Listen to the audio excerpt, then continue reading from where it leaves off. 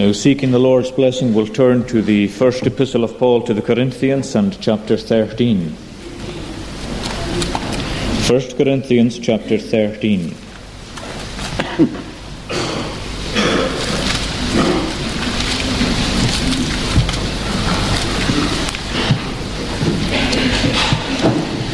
And verse 4. 1 Corinthians 13 and verse 4. The first part of that verse: charity suffereth long, or love is long-suffering. Charity suffereth long. Now, we began some weeks back to look at this chapter, one of the best-known chapters, I suppose, in the Bible. And we saw how the Holy Spirit had given very different gifts to all the Lord's people in the congregation in Corinth, even as he gives different gifts to his own people everywhere. And we saw the problem that arose in connection with it, that some people began to emphasize the spectacular gifts over and above the gifts that weren't so spectacular. For example, the spectacular gifts were the ability to speak in foreign languages, the ability to perform miracles, and to heal, and so on. These were special gifts which God gave the church in its period of being instituted after Christ's resurrection. And an emphasis fell on those gifts, and there was less emphasis on gifts such as being able to help people or to organize or to be tender or whatever, and so on. The spectacular got more attention. And as can often happen, the people who actually possessed those spectacular gifts became, as Paul says, puffed up with them. They began to acquire some kind of sense of their own importance, and they began to consider themselves somehow indispensable. Now, Paul is reminding the Corinthians in chapters 12 right through to 14 that God gives different gifts to different people in order that they might all help the Church of Christ as a whole and contribute towards the building up of the body. In other words, God's gifts are to build up and to edify, and not to pull down and to destroy. And in fact, he turns round to the Corinthians and says, the way that you treat one another with respect to their gifts, how you minimize some and how you exalt others, demonstrates that your love itself is declining. And that, to me, the apostle says, is far more important than gifts that you possess or don't possess. Because there are many gifts that we can have and still end up in a lost eternity. But if we have true Christian love, then indeed we shall be saved. And no man is saved without it. In other words, love isn't just a gift, it's a grace. It's an essential grace. And without it, we cannot inherit the kingdom of God. And he shows its importance, as we looked at last time, in verses 1 to 3 here, and I'll just read them with you. Though I speak with the tongues of men and of angels, and have not charity, I am become a sounding brass or a tinkling cymbal. Now, I attempted to explain that last time. I'll just say briefly this, that supposing God gave me the ability, miraculously, to speak the gospel in every single language, in heaven or on earth, if I still don't have Christian love, then I'm just making a noise. At the end of the day, that's all it means. Verse 2, though I have the gift of prophecy, and understand all mysteries and all knowledge, and though I have all faith so that I could remove mountains, and have not love, I am nothing. Again, we're reminded by that there were many people in the Old Testament and in the New who had the power to perform miracles, and they had a kind of belief in God that enabled them to perform miracles. The Spirit came down upon certain people like Balaam in such a way that he prophesied. But these things didn't change the nature of those people. It didn't change their hearts. It didn't reconcile them to God. They were things that came down from above and touched them, but didn't change them. And so if we have all these powers or understandings, yet if we don't have true Christian love, we are nothing in God's eyes. Nothing. And finally he says in verse 3, though I give all my goods to feed the poor, and though I give my body to be burned, and have not love, it profits me nothing. In other words, I could do 1,000 acts of kindness. I could even give my very life for a cause. But if all that is not motivated and animated by a true spirit of Christian love, even that itself profits me nothing.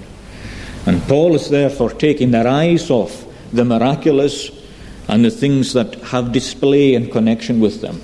And he's taking us right to the inward principle of holy Christian love. If that's there, all's well, because love is the fulfillment of the law. But if it's not there, then all is lost. Now, he turns from that then to actually describe this love for us. And it's of course very helpful for us that he does that. He doesn't just tell us how important it is in verses 1 to 3, but he tells us what this love is actually like in verses 4 to 8. Charity suffers long, it is kind, it does not envy, and so on.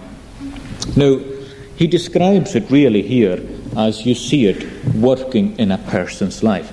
It's not what you would call a logical definition of love that he gives, but he gives a kind of descriptive definition of it. He tells us what it is like and how it works. And I think he does it especially in relation to the problems that were going on in Corinth. And he shows them how all these problems can be rooted down to lovelessness. And you have a list of the problems in chapters 1 right up to 14. The whole church was full of problems. It was racked by division, contempt for its teachers. There was immorality in the church. There was misunderstanding of a lot of teachings, people putting themselves first, misuse of the Lord's Supper, all these things. But the apostle says a lot of it is rooted in this, just a lack of love in the heart of the Lord's people. Now, I don't think I can overemphasize the importance of the whole thrust of what the apostle is saying here. Not just at a theoretical level, but a practical level for our own Christian walk and discipleship today, that we really look at what this love is requiring of you and me, how it demands that we live and show forth the love and the character of God to the world that is around us. Now, let's begin with this one. I'm not going to give a sermon, as it were, absolutely to each one, but on some of them I will. And we'll look at the first one, charity suffereth long, or love is long-suffering. Long-suffering. Now, that's something that's quite often commanded in the Word of God. Something that's commanded as being a part of a holy character, part of a holy walk, part of a holy life. For example, in Colossians chapter 3, verses 12 and 13, the Apostle Paul tells us to put on long-suffering as a garment of clothing, to put it on and to make sure that we wear it as one of the garments that belong to a holy life, long-suffering. Now, maybe to take that figure of clothing and maybe to change it a little bit, I think you could describe love in many ways as a kind of garment. And when you stand at a distance from it, I suppose it looks like one colour. But when you get up to it closely, you can see that there are many different strands of different colours that make up the one overall impression from a distance. Now, you all know what I mean. I'm sure you've all got clothing like that from a distance it's just one colour.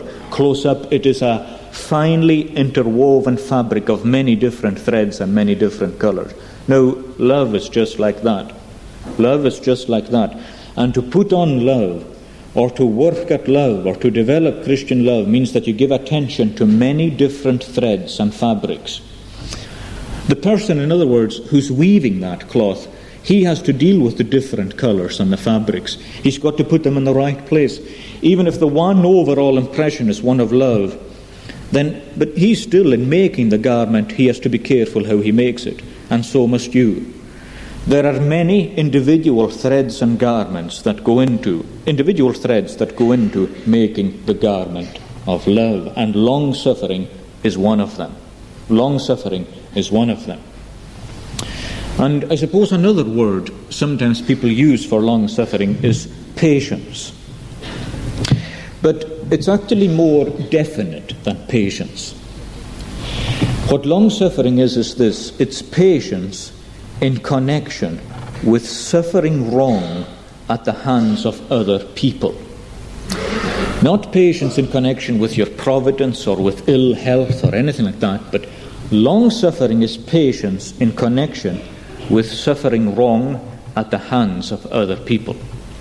Now, you know the kind of thing I mean. For example, you can be ridiculed, you can be insulted, you can be misrepresented, your faults can be exaggerated, people can backbite or speak evil about you, and so on. The list is endless. And it can happen in your home, it can happen at the hands of your brothers or sisters, it can happen at your workplace with office struggles and with power struggles.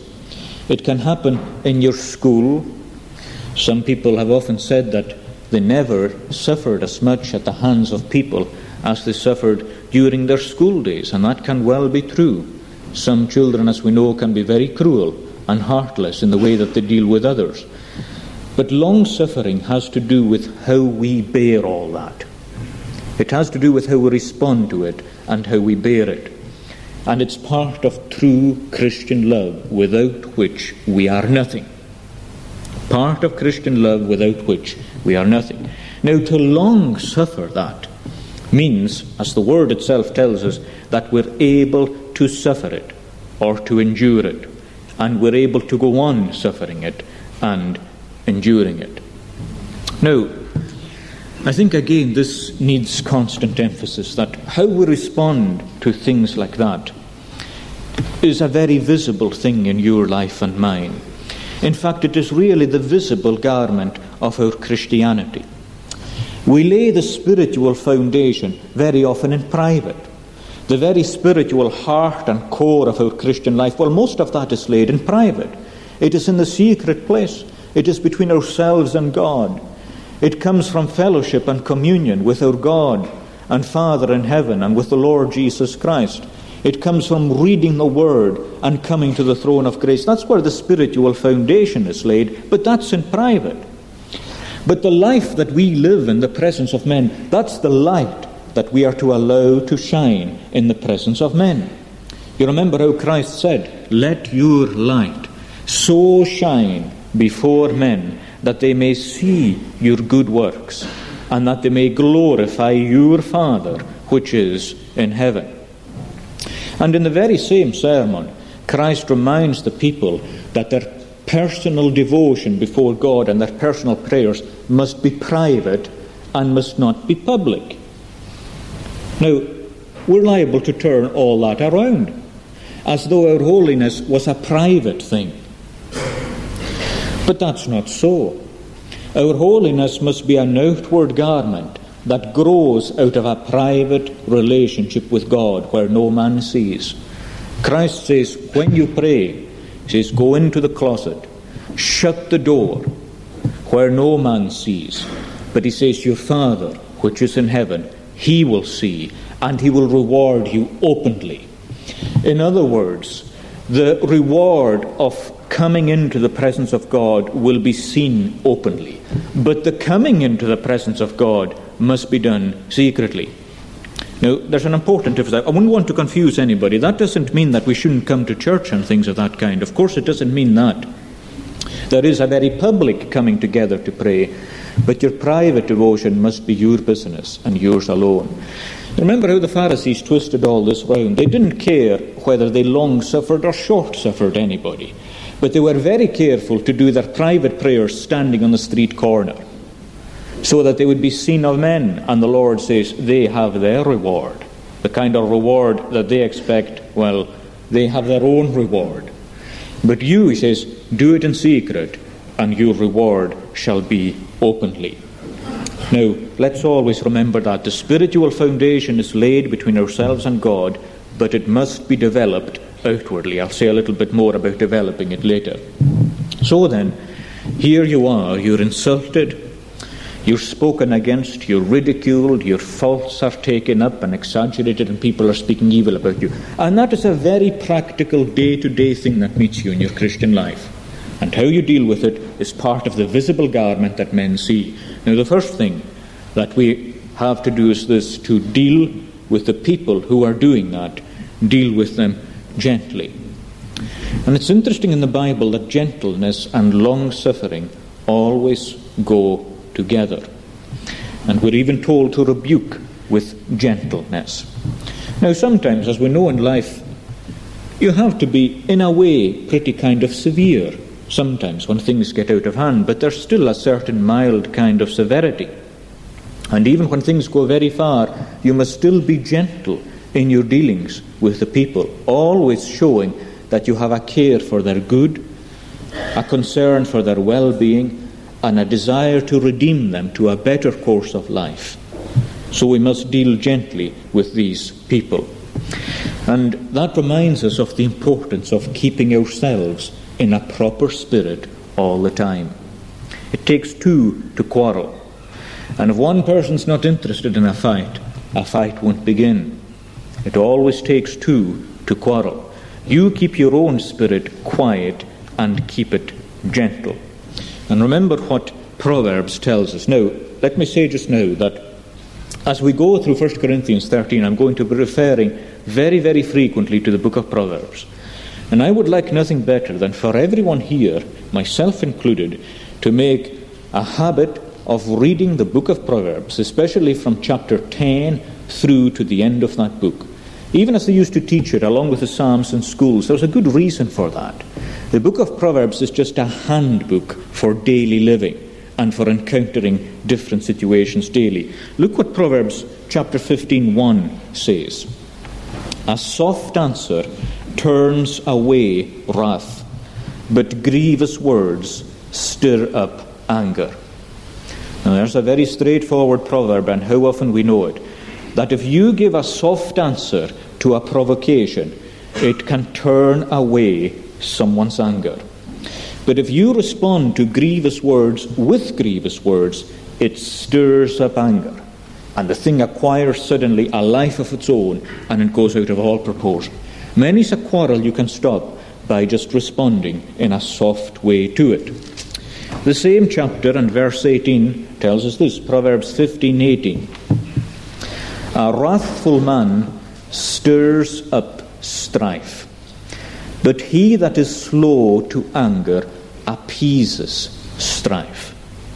Now, anger is just a very and an awkward situation. Hence the importance of keeping our own spirit right, even if someone else's spirit has gone wrong. You maintain gentleness, and you be long-suffering, and it will very often turn away wrath. And then again there's this. Not only should we be gentle in our dealings with those who oppose us, but we should reprove them, and reprove them very carefully. Leviticus chapter 19 tells us this, and it's a very interesting commandment. Leviticus 19 and verse 16. Now, there's a connection here between rebuking someone and being a talebearer. Now, you know what a talebearer is? It's someone who hears a story about someone else and goes and carries it to another person, usually with a measure of delight in it. Can hardly refrain himself from spreading it. Now, Leviticus 19:16 says this, Thou shalt not go up and down as a talebearer among thy people, neither shalt thou stand against the blood of thy neighbour. Thou shalt not hate thy brother in thine heart, but thou shalt rebuke thy neighbour, and not suffer sin upon him. You shall not avenge, nor bear a grudge against the children of your people, but you shall love your neighbour as yourself. Now, you have an enormous wealth of practical Christian teaching in that. An enormous wealth. If we would just meditate on that. You shall not avenge yourself, nor bear a grudge. You shall not hate your brother in your heart, but you will rebuke him, and not allow sin upon him. and you must not go down as a talebearer among your people. Now, all these things are related, and they're related like this. If you're going to properly rebuke someone, what you do is, let's say someone has insulted you or spoken evil of you behind your back, you must not go and take that tale to another. What you must do is come aside to your brother and just tell him. Just tell him what you have done, and that you have heard about the thing, and that you're sorry about the thing, and that you wish he had not said it, and you would be appreciative if he would not do it again. And it would be good in some way to remind him that ultimately an offence against anyone is an offence against God. And to make clear to that brother that you're not going to fall out with him, you're not going to keep it up, you're not going to make a record of it. As far as you're concerned, you're going to put it behind you, and that is the end of the matter. You're going to rebuke in that spirit and in that way. Now, sometimes I suppose you ask, well, should I always rebuke? Well, I think you have to stop and think. For example, if it's a one-off thing that the person himself knows, it's probably better just buried and forgotten about. If it's something that the person isn't aware of that as being particularly wrong, or if it's habitual, he's doing it again and showing every sign of doing it again, well, yes, you certainly should. Because as Leviticus tells us, you mustn't allow his sin to rest on him. You mustn't allow him to go on ignorant of the thing in that kind of way. So you need to think. And then again there's this, if it festers in you, or if it's going to trouble you, then certainly yes. Because notice that connection between avenging yourself, being a talebearer, and rebuking your brother. See, sometimes you can say to yourself, well, I'm just going to leave it be. But really you're not leaving it be.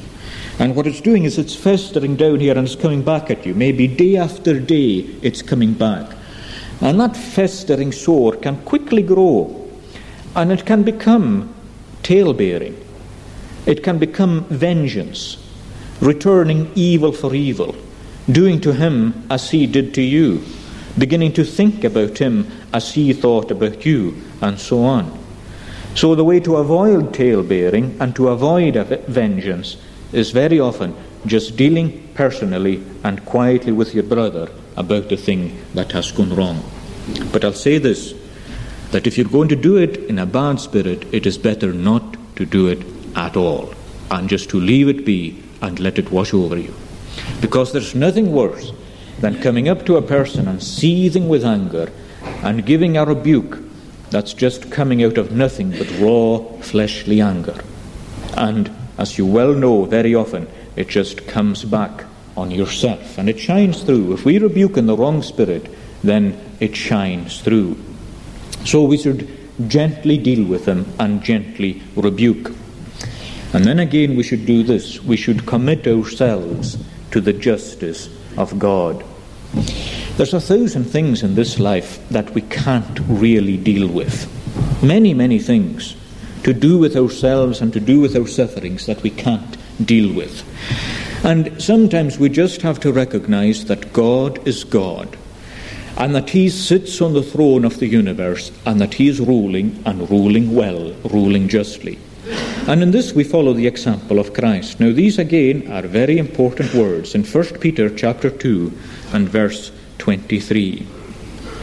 We're told this. And servants are here told to be ready to suffer many injustices at the hands of their masters, because, he says, you were called to this. Because Christ also suffered, leaving us an example that you should follow in his steps. He did no sin, neither was guile found in his mouth. When he was reviled, he didn't revile again. When he suffered, he didn't threaten the person, but he committed himself to him that judgeth righteously. Now there's a beautiful thing in that. This is faith. What faith does is it goes to God with the thing, committing yourself to the righteous judge, him that judgeth righteously. Now that's a test of your faith and mine. And it's as simple as that. It's a test of our faith. You know, God is invisible at the end of the day. And sometimes when a wrong is done to you, you want visible things to come into place, and you want to work with visible things, and you want it in your own hands.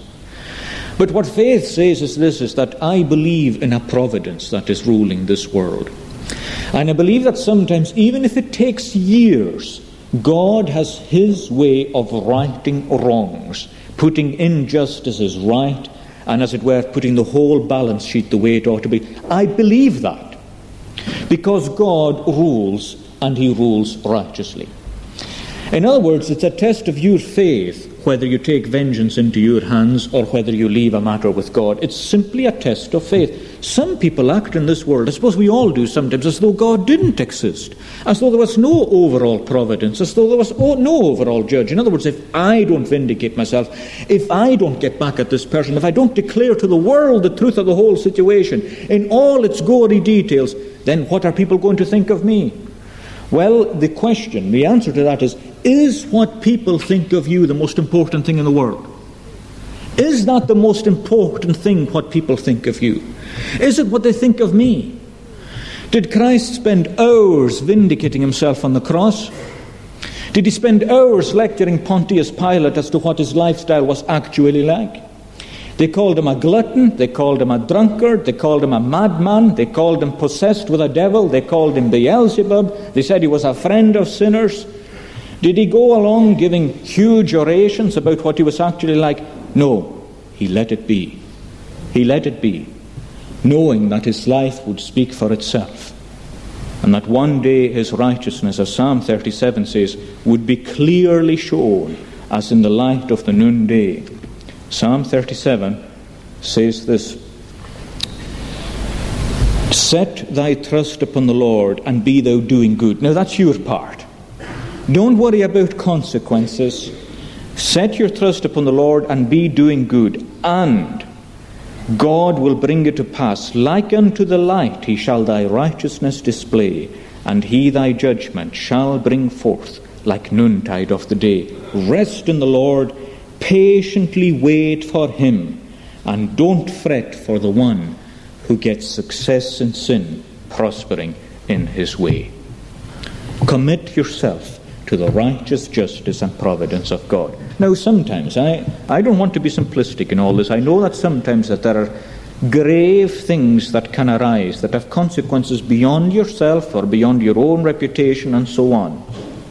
But rather than go into the intricacies of that right now, what I wish to emphasize is this, that the whole thrust of the Scripture from beginning to end says this, that it's better to suffer much yourself for the sake of peace rather than to use your rights in self-defense or self-justification or whatever. The reason's obvious. The more we act that way in terms of justifying self and so on, the more we deepen hostilities, and it often does more harm than good, whereas a soft answer turns away wrath. Leave these things alone. You know, insults and provocations, things like that, are like mud. You're better just to let them dry, and then you can shake them off. When you deal with them when they're wet, it's very difficult. Just leave them to dry, and very often you'll find that you can just shake them off. Don't deal with anything in wrath. You know, if you love a person, you'll put up with a lot. You can see that with your own children. You love your children. You bear with a lot in your children. But sometimes, you know, when you don't have love to a person, you don't find it so easy to bear. But if you make an effort to love a person, you'll put up with a lot. Listen again to the book of Proverbs. I just want to quote a few verses to you from the book about how we should be ready to put up with people's faults and failings. And provocations is stronger than faults and failings. For example, Proverbs 19 and verse 11 says this: the discretion or the wisdom of a man defers his anger. In other words, he makes a conscious point to put off anger. It is his glory to pass over a transgression. Now listen to that. Listen to that. The discretion of a man defers his anger, and it is his glory to pass over a transgression. When a wrong, an insult, an injury is done you, it is your glory to pass over it. It's your glory to pass over it.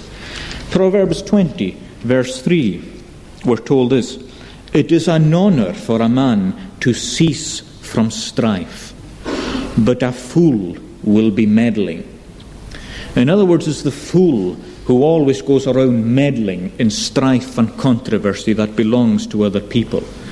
But it is an honour for a man to stop striving. Not a shame. There are some people who think their own whole reputation goes down the tube if they cease to strive. Cease to strive, and it is an honour. It is a fool who meddles. How often, friends, have all of us been caught dabbling in things that just don't belong to us? And we make all kinds of reasons for saying that they belong to us when they don't belong to us. Ask some very old, mature Christians, and they will tell you just that, to recognize when a business is yours and when a business is not yours. It can make all the difference in the world. Proverbs 10 and verse 12 again says this: hatred stirs up strife, but love covers all sins. Now hear that again. Hatred stirs up strife, and how well we know that. If you hear something about someone you don't like, it's quite easy to put your tuppence worth in there, isn't it? It's quite easy to go and spread the tale and mix it along because you don't have much time for the person anyway. But if you love the person, you will cover the sin. Now, I suppose that word has to be understood. That doesn't mean that you lie about it or cover up about it. That's not what it means. But it means that with your own forgiveness, you will blot it. You will look away from it. That's what God does when He covers our sins. He puts the forgiveness of Christ, He puts the blood of Christ upon it and looks away from it. We look away from it. Many things done to us, we must look away from it, because love covereth all things. Now you say, well, this is a very hard standard to maintain. Well, I think there are some things to help us. And I'd like to give 4 brief ones. First of all, when things like this come your way, I think one of the most important things to remember is this, that God appoints your insults and your provocations. He allows them in your life and in your portion.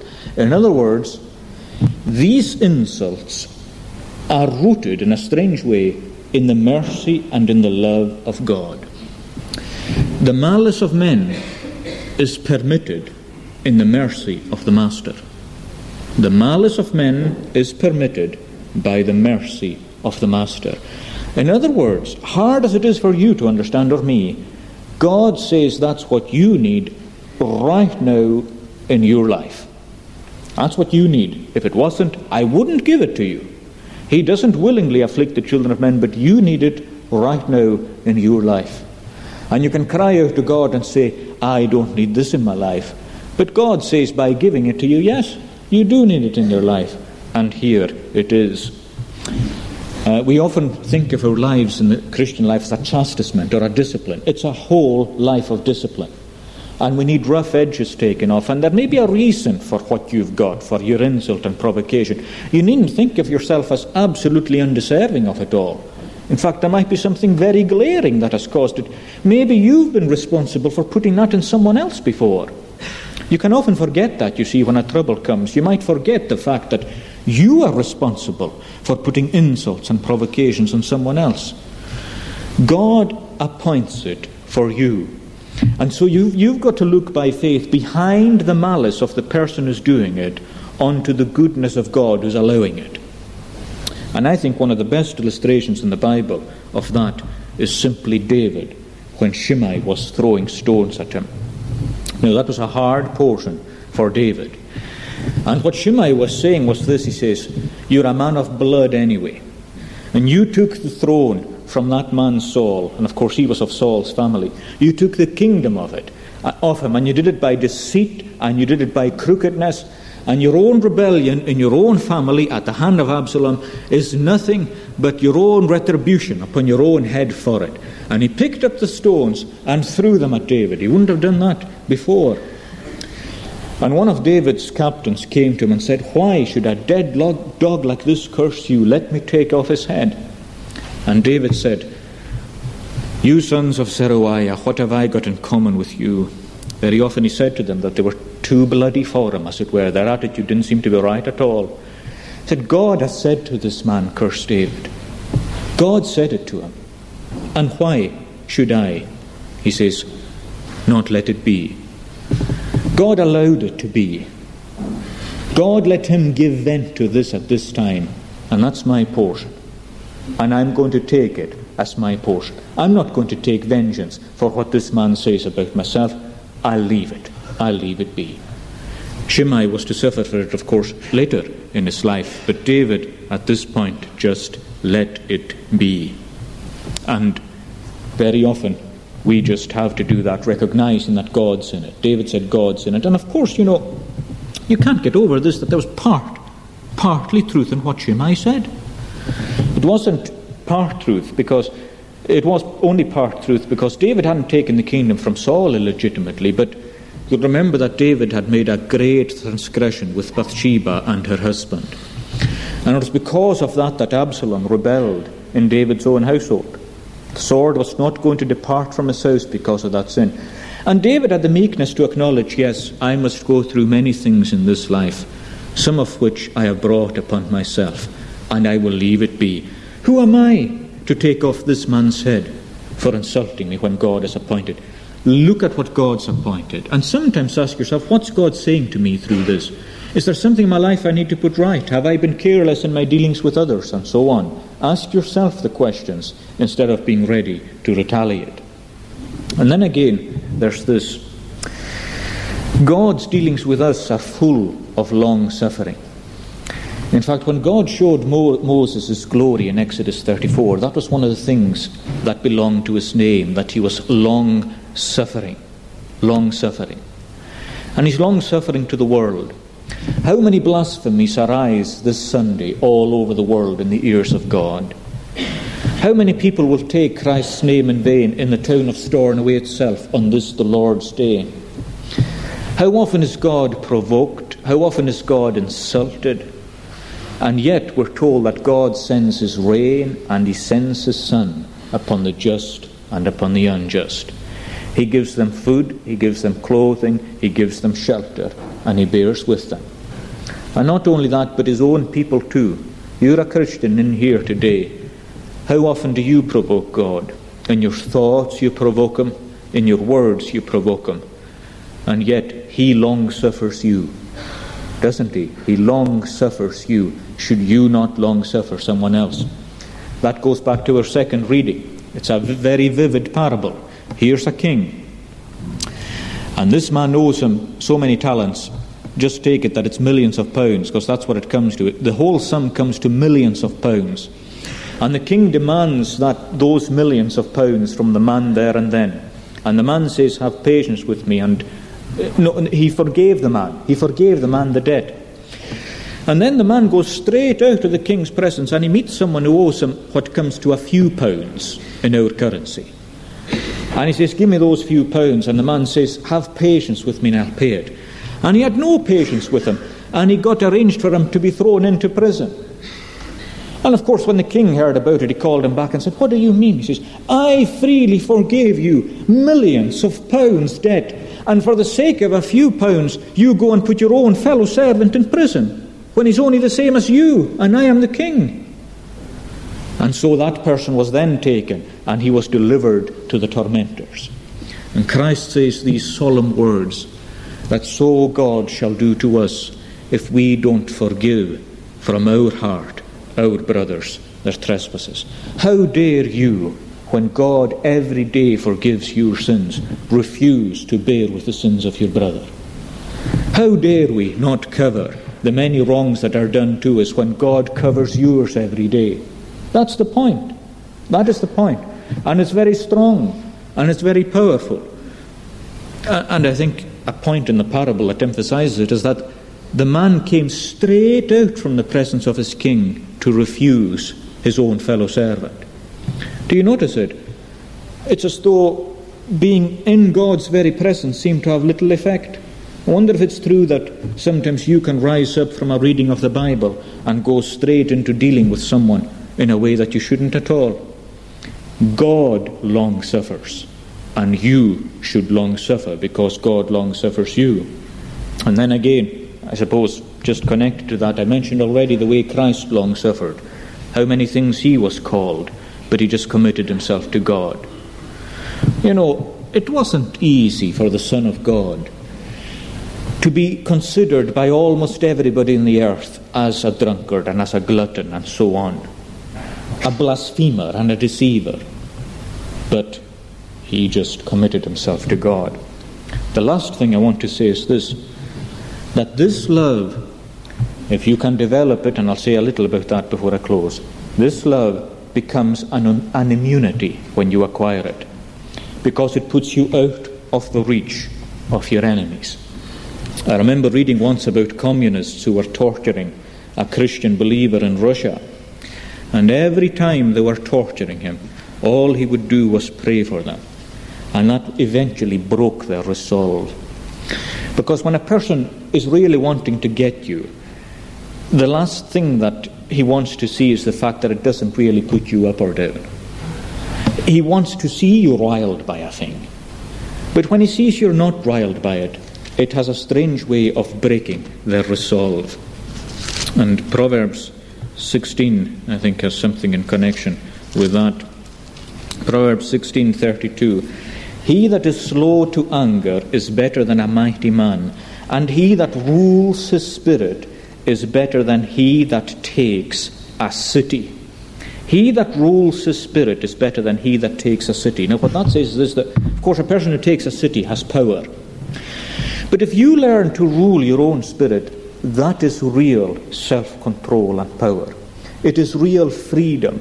It is real discipline. See, when you reach that place where it doesn't matter to you what people say about you, you're just committed to God, you have peace and you have freedom.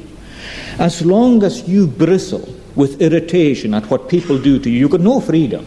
You're anxiously trying to vindicate yourself here, you're anxiously trying to get your reputation across there, you're putting out a lot of sweat trying to get a good picture of yourself across. Leave it. Forget your reputation, concentrate on your character. Concentrate on your character and leave your reputation with God. Once you learn this kind of long-suffering, you've conquered a city, the city of your own heart. You've learned self-control, spiritual discipline, and you leave matters with the Lord. Well, how do you acquire it? Very, very briefly, and lastly this, by prayer and by practice. I want to close by reminding us that this long-suffering is a fruit of the Spirit. Look at it there in Galatians 5. The fruit of the Spirit is love, joy, peace, long-suffering. God alone can give it to you. And that's where we go back to the secret place. That's where true spirituality is built.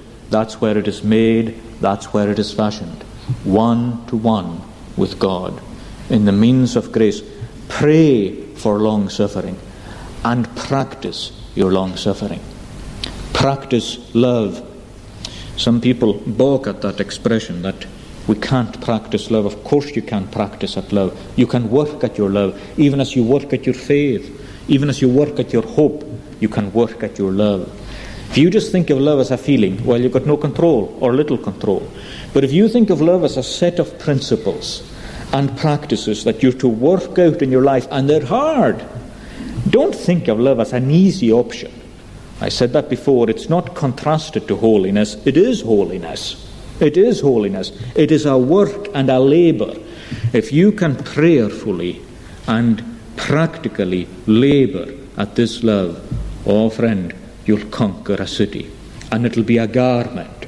Let your light so shine before men that they may see your good works and glorify your Father which is in heaven. Make sure the thread of long-suffering is there. Let us pray. Lord our God, teach us to bear many injuries and to bear them in a right way.